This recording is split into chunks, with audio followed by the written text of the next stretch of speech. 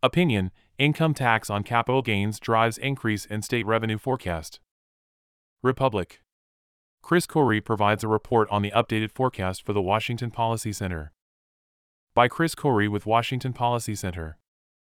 The Washington State Economic and Revenue Forecast Council met Tuesday, June 27, to present the Q2 2023 Economic and Revenue Forecast. You can find the recording of the meeting here and the meeting documents here. The updated forecast from Q1 shows an increase in revenue of $815 million over the current biennium, ending June 30, and the 2023 to 2025 and 2025 to 2027 biennium. The state is required by law to adopt a 4-year balanced budget, and the revenue forecasts are instrumental in shaping budgets for lawmakers.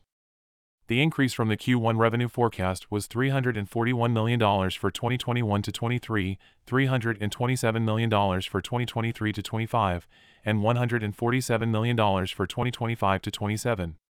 Capital gains collections drives growth. Unsurprisingly, the biggest driver of change was the higher than anticipated collection of income tax on capital gains.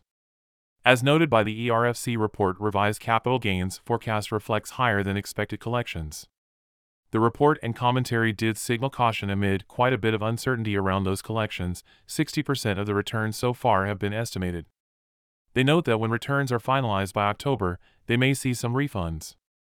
Additionally, capital gains taxes are historically very volatile and can be tough to predict. Other items of note in the Q2 forecast. The report notes that tax collections have slowed, and inflation remains high even though it is slowing. There is concern about slower growth leading to recession. Employment growth is trending down over the past 2 years. Real estate excise taxes have slowed dramatically compared with 2022.